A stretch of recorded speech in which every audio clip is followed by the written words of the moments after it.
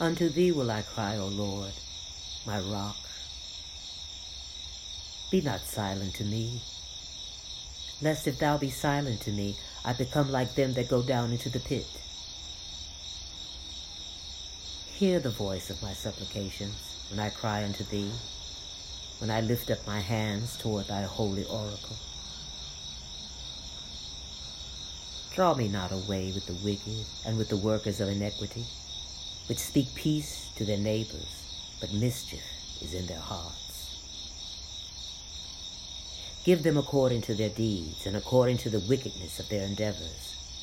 Give them after the work of their hands. Render to them their desert. Because they regard not the works of the Lord, nor the operation of his hands, he shall destroy them and not build them up. Blessed be the Lord, because he had heard the voice of my supplications. The Lord is my strength and my shield. My heart trusted in him. I am helped. Therefore my heart greatly rejoiceth, and with my song will I praise him. The Lord is my strength, and he is the saving strength of his anointed. Save thy people, O Jah, and bless thine inheritance. Feed them also, and lift them up for Iva.